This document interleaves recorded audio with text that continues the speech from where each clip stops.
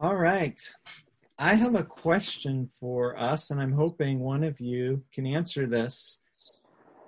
How did scattered churches start at CBC, and what are they? Someone answer that question?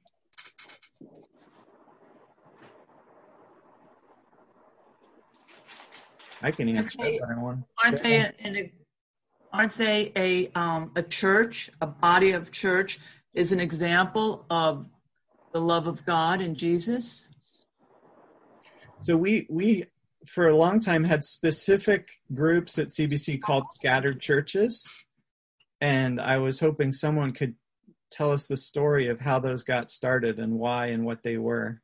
Certainly they were local Bible studies for various groups geographically. There was the Northern, the Hudson, I think, there was the Southern, and people who lived in those areas would meet once a week for Bible study.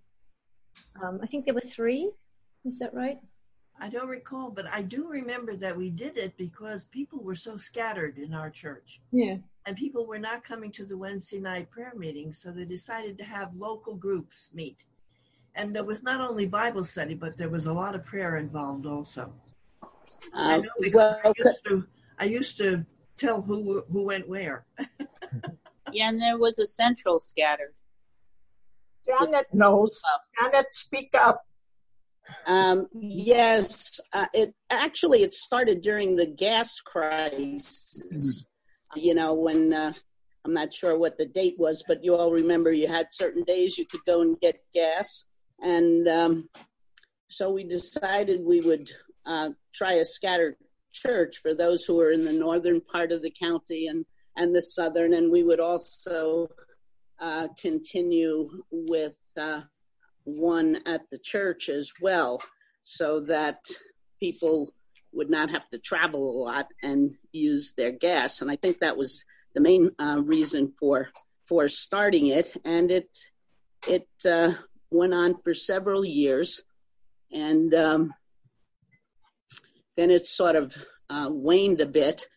And we still have groups similar to that, but we don't call it scattered church like we have H2H and other groups that meet. But that was the original idea, I believe. Thanks, everybody. We pieced it together, and Janet pulled it all together for us. So today, maybe we would call them small groups, but the interesting thing is I think they probably started in the 70s. That's when the gas crisis was. And small groups weren't mainstream till the 80s. I went back and double-checked my history on that. So scattered churches were pretty innovative and even radical for the church back at that time. Maybe radical is a little too strong of a word, but they were definitely something new. And that's what I'd like to talk to us about today is scattered church. Because we've been scattered again, haven't we? This time by COVID. And again, we're having to innovate, we're having to adapt. But let's start with Scripture as we get into this topic, the book of Acts. I want to lay a scriptural foundation to help us think about what it means for the church to be scattered. Because God's people have been scattered many times before. And by the way, have you noticed the last few weeks we're back in the book of Acts? We've been reviewing some passages in Acts that we've looked at before when we did our series on Acts last year and into the early part of this year. And I'm anticipating that Sunday after next, we're going to dive back into the book of Acts where we left off in the end of chapter 12. But today's passage is in Acts the end of chapter 7 and the beginning of chapter 8. So let's see, those verses are 7:59 through 8:4. So if you have your Bible, you can turn there. And our passage today describes what happened in Acts as a result of a leader among the early followers of Jesus being stoned to death. This leader was Stephen. He was the first Christian martyr that we know of. And after Stephen's death, we read that a persecution broke out against the early followers of Jesus, and it scattered them. It was spearheaded by a guy named Saul, who we later know as the Apostle Paul, but at this point, Saul is totally against Jesus. And so as a result of this persecution that he is giving leadership to, we read in Acts 8:1, all except the apostles were scattered throughout Judea and Samaria. And then in verse 4, those who had been scattered preached the word wherever they went. Verse 1, scattered. Verse 4, scattered. The church was scattered. And gathered and scattered are actually two words, two important words when we think about what it means to be church, to be God's people. Gathered is the one that we tend to be more familiar with and that we tend to prefer. Gathered is cozy. Gathered is relatively comfortable. It's warm and supportive, and we prefer it for good reason. After all, the Greek word for church is ekklesia, and ekklesia's root meaning is a gathering, an assembly. Gathering together is right here in the word that we use to describe ourselves. A church is a gathering, not a building, not an institution, but a gathering of people. We also prefer being gathered to being scattered because gathering is what we're destined for. It's what we're looking forward to in the future. One of the main future hopes that are held out by the prophets to God's people is the day when Christ will come back and gather all of his people together from east and west, from north and south, and we'll all have a huge celebration together. And this hope, this future promise that though we may be scattered now, we'll be gathered in the end, it goes all the way back to the Old Testament.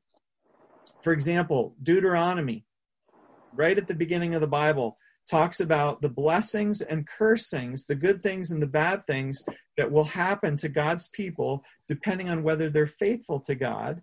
And the cursings involve being taken away into exile, being scattered across the earth. That's right there in Deuteronomy. Deuteronomy 30, verse 4, God promises his people in that context that if you are scattered and you repent, if you turn back to me, I'll forgive you and I'll gather you again. So let me read that. Deuteronomy 30, verse 4. Even if you've been banished to the most distant land under the heavens, from there the Lord your God will gather you and bring you back. Well, going all the way to the other end of the the Old Testament, Nehemiah, centuries and centuries later, the people of God have been scattered. They are in exile as a result of what Deuteronomy had warned. And now Nehemiah is praying for them. And in Nehemiah 1, verse 9, he prays to God, remember the instruction you gave your servant Moses, saying, if you are unfaithful, I will scatter you among the nations. But if you return to me and obey my commands, then even if your exiled people are at the farthest horizon, I will gather them from there and bring them to the place I have chosen as a dwelling for my name. So being gathered back together, it was an amazing hope for the future for God's scattered people in the Old Testament, and it still is. Because when we get to the New Testament, God's people are still scattered. A lot of them, all around the Roman Empire. They're called the Jewish diaspora at that time. And diaspora actually comes from the Greek word meaning scattered.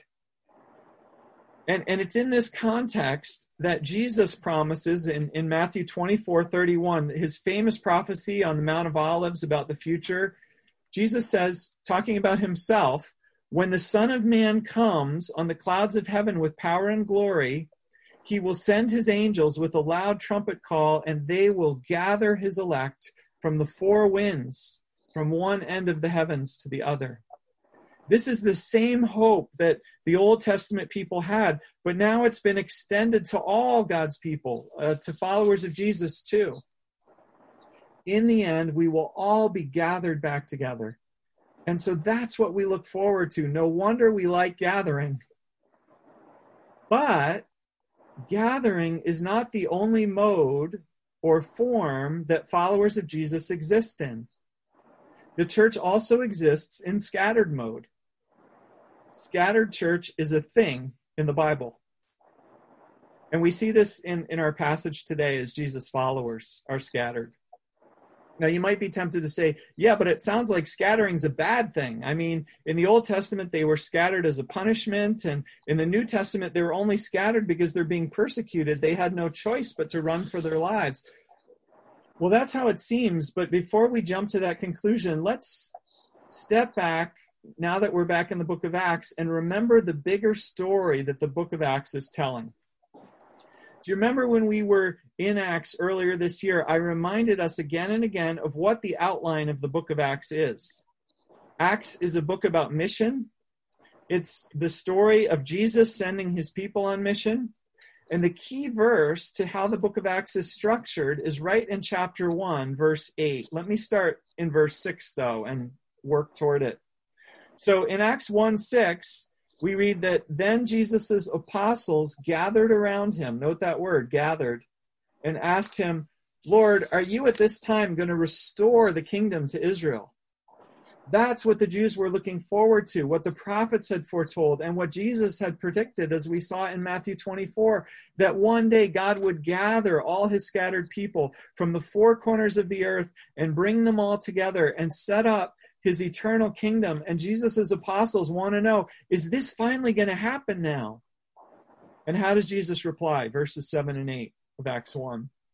He said to them, it's not for you to know the times or dates the Father has set by his own authority, but you will receive power when the Holy Spirit comes on you, and you will be my witnesses in Jerusalem and in all Judea and Samaria and to the ends of the earth.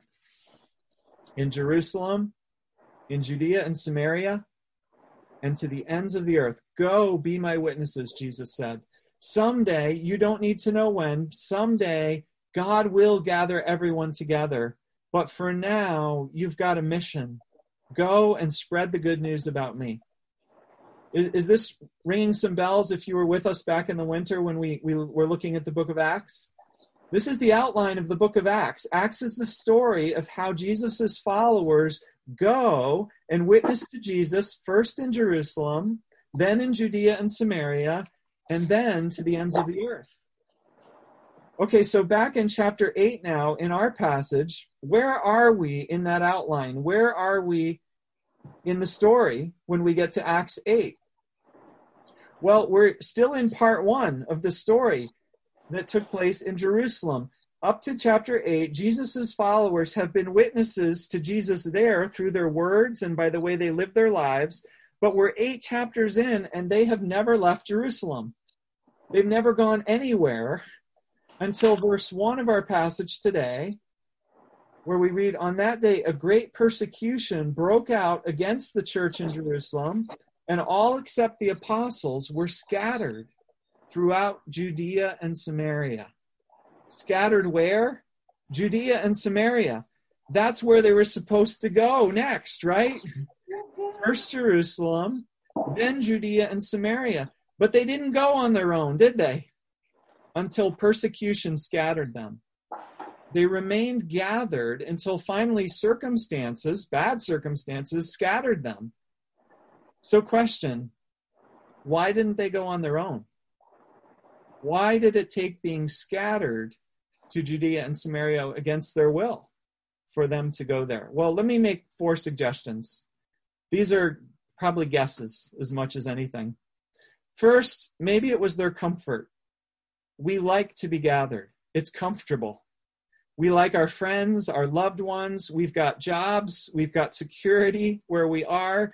Being scattered means risking losing all that. Well, the second reason that they may not have wanted to scatter was fear. It can be scary to be scattered. Who knows what we'll encounter in all those other places? How will we support ourselves financially? And then a third reason they may have resisted being scattered is prejudice, racism. Samaria.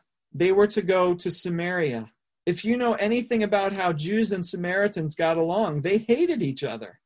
Why would the Jews want to go there to Samaria to help those people. Well, then a fourth reason that they may not have wanted to be scattered is their theology.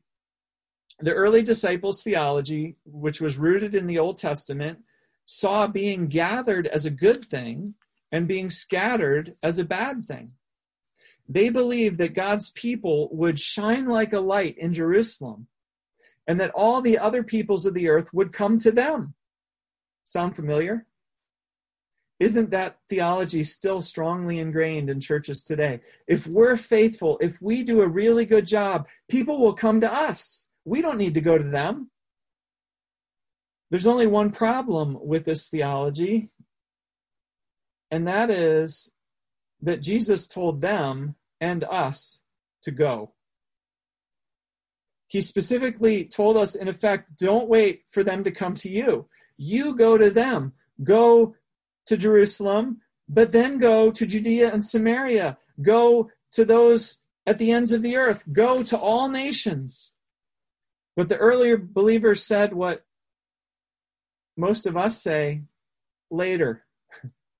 We'll get to it, maybe. I'm sure we will eventually. But we need to learn more first. We need to grow more first. We need to help our own people first, because we like to be gathered. And we even spiritualize it and theologize it and maybe don't admit to ourselves how much it's really about our comfort and our fear and even our prejudice. Well, finally, in the book of Acts, Jesus' followers are scattered.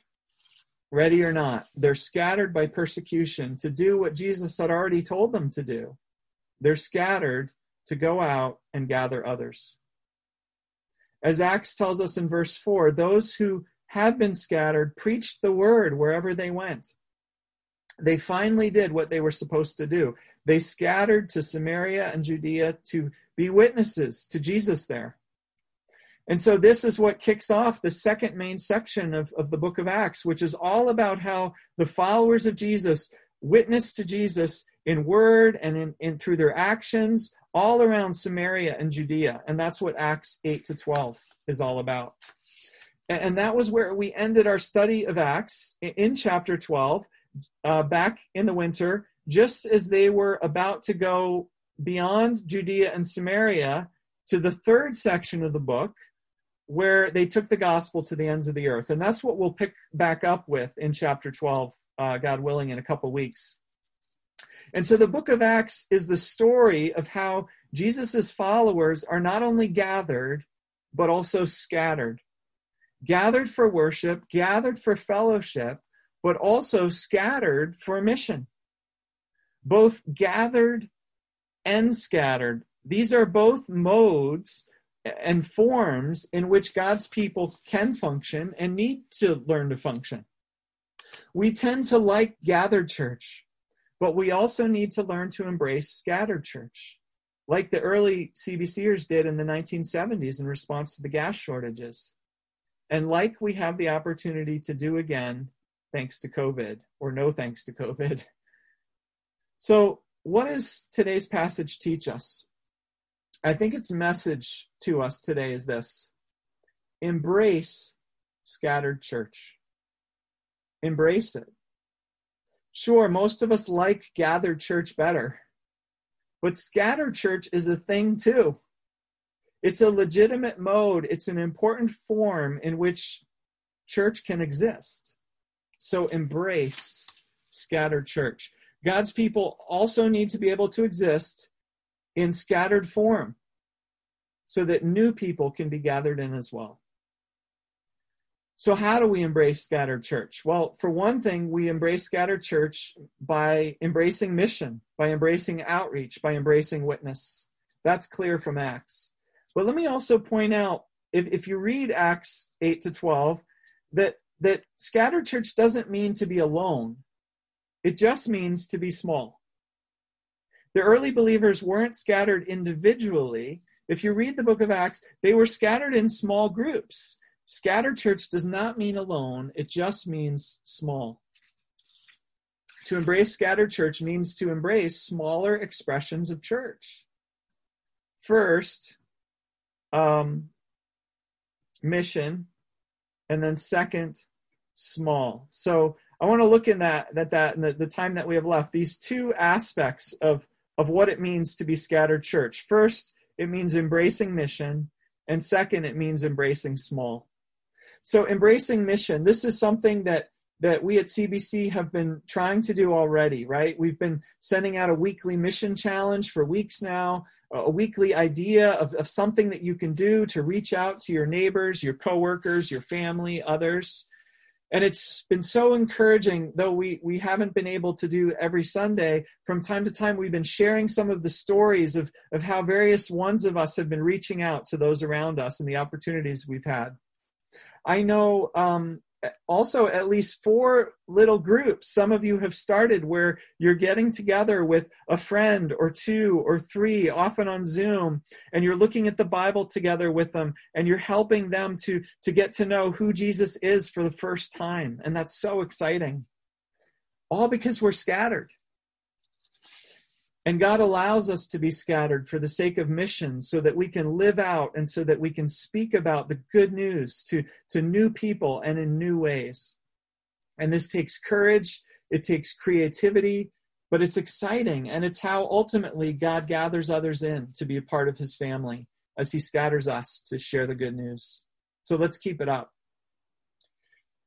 So that's scattered for mission. The second thing, though, is scattered means small.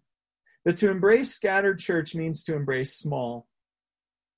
It means getting together in 2s or 3s or 8s or 10s maybe. And the important thing isn't the exact size, but it's the intentionality and the consistency of gathering with a few. We can't follow Jesus all alone. And we can't be alone as human beings. We're made for community. We get lonely. We need others.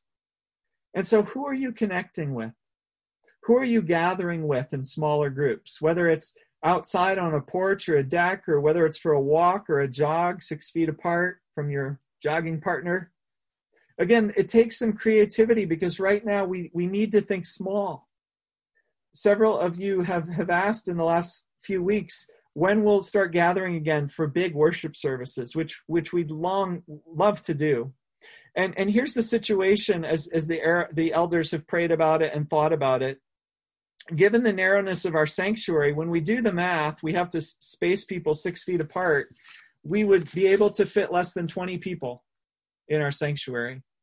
If we allow for families to sit closer together than 6 feet, we might be able to raise it to 30. But it's quite limiting, and so for that reason, and because many of you are not comfortable yet gathering inside, the elders feel that for right now, Zoom continues to be our best option for all gathering together. And so in terms of getting together in person, we need to think small. And let me suggest a couple ways to do this. One way is, you've already seen this morning what a couple families are doing in their backyards, having backyard church. Gathering with a handful of others in a backyard on a Sunday morning to worship and fellowship together. Let me suggest another way too. How about picking a prayer buddy or two? Two or three people who can get together, maybe for a walk, or maybe sitting outside somewhere, or doing a project together outside, and catching up, doing a project, taking time to share what God's teaching you, taking time to pray together. If this is something that you'd like to try, but you need some resources, a little training on how you would go about this, feel free to let me know, and I'd be happy to make sure that you had what you needed to start. Scattered doesn't mean alone, but it does mean small. It did back in the 1970s, at least for the weeknight services when CBC started scattered churches. And it does again today, no thanks to COVID. So let's embrace scattered church, even as we pray that God brings this pandemic to an end so that we can begin to gather again. Let's pray. God, we admit that, like your people in the book of Acts, we prefer to be gathered rather than to be scattered. We know it wasn't difficult at all for them to be scattered, to be nomads in a way. But yet, they brought joy with them. They brought good news with them, and they started new groups of Jesus followers everywhere they went. They shared good news. And so you spread and you gathered your people together all around the Roman Empire. And God, sustain us as we're going through this time of being scattered again. Give our elders wisdom as to when it will be the right time for us to get back together. In the meantime, give us patience with the technology that we're using, and give us creativity and courage to embrace scattered church, both in terms of mission and in terms of connecting with one another in smaller groups. God, some of us are weary. We need your resources to have energy and creativity for new and creative things. And so we pray in Jesus' name. Amen.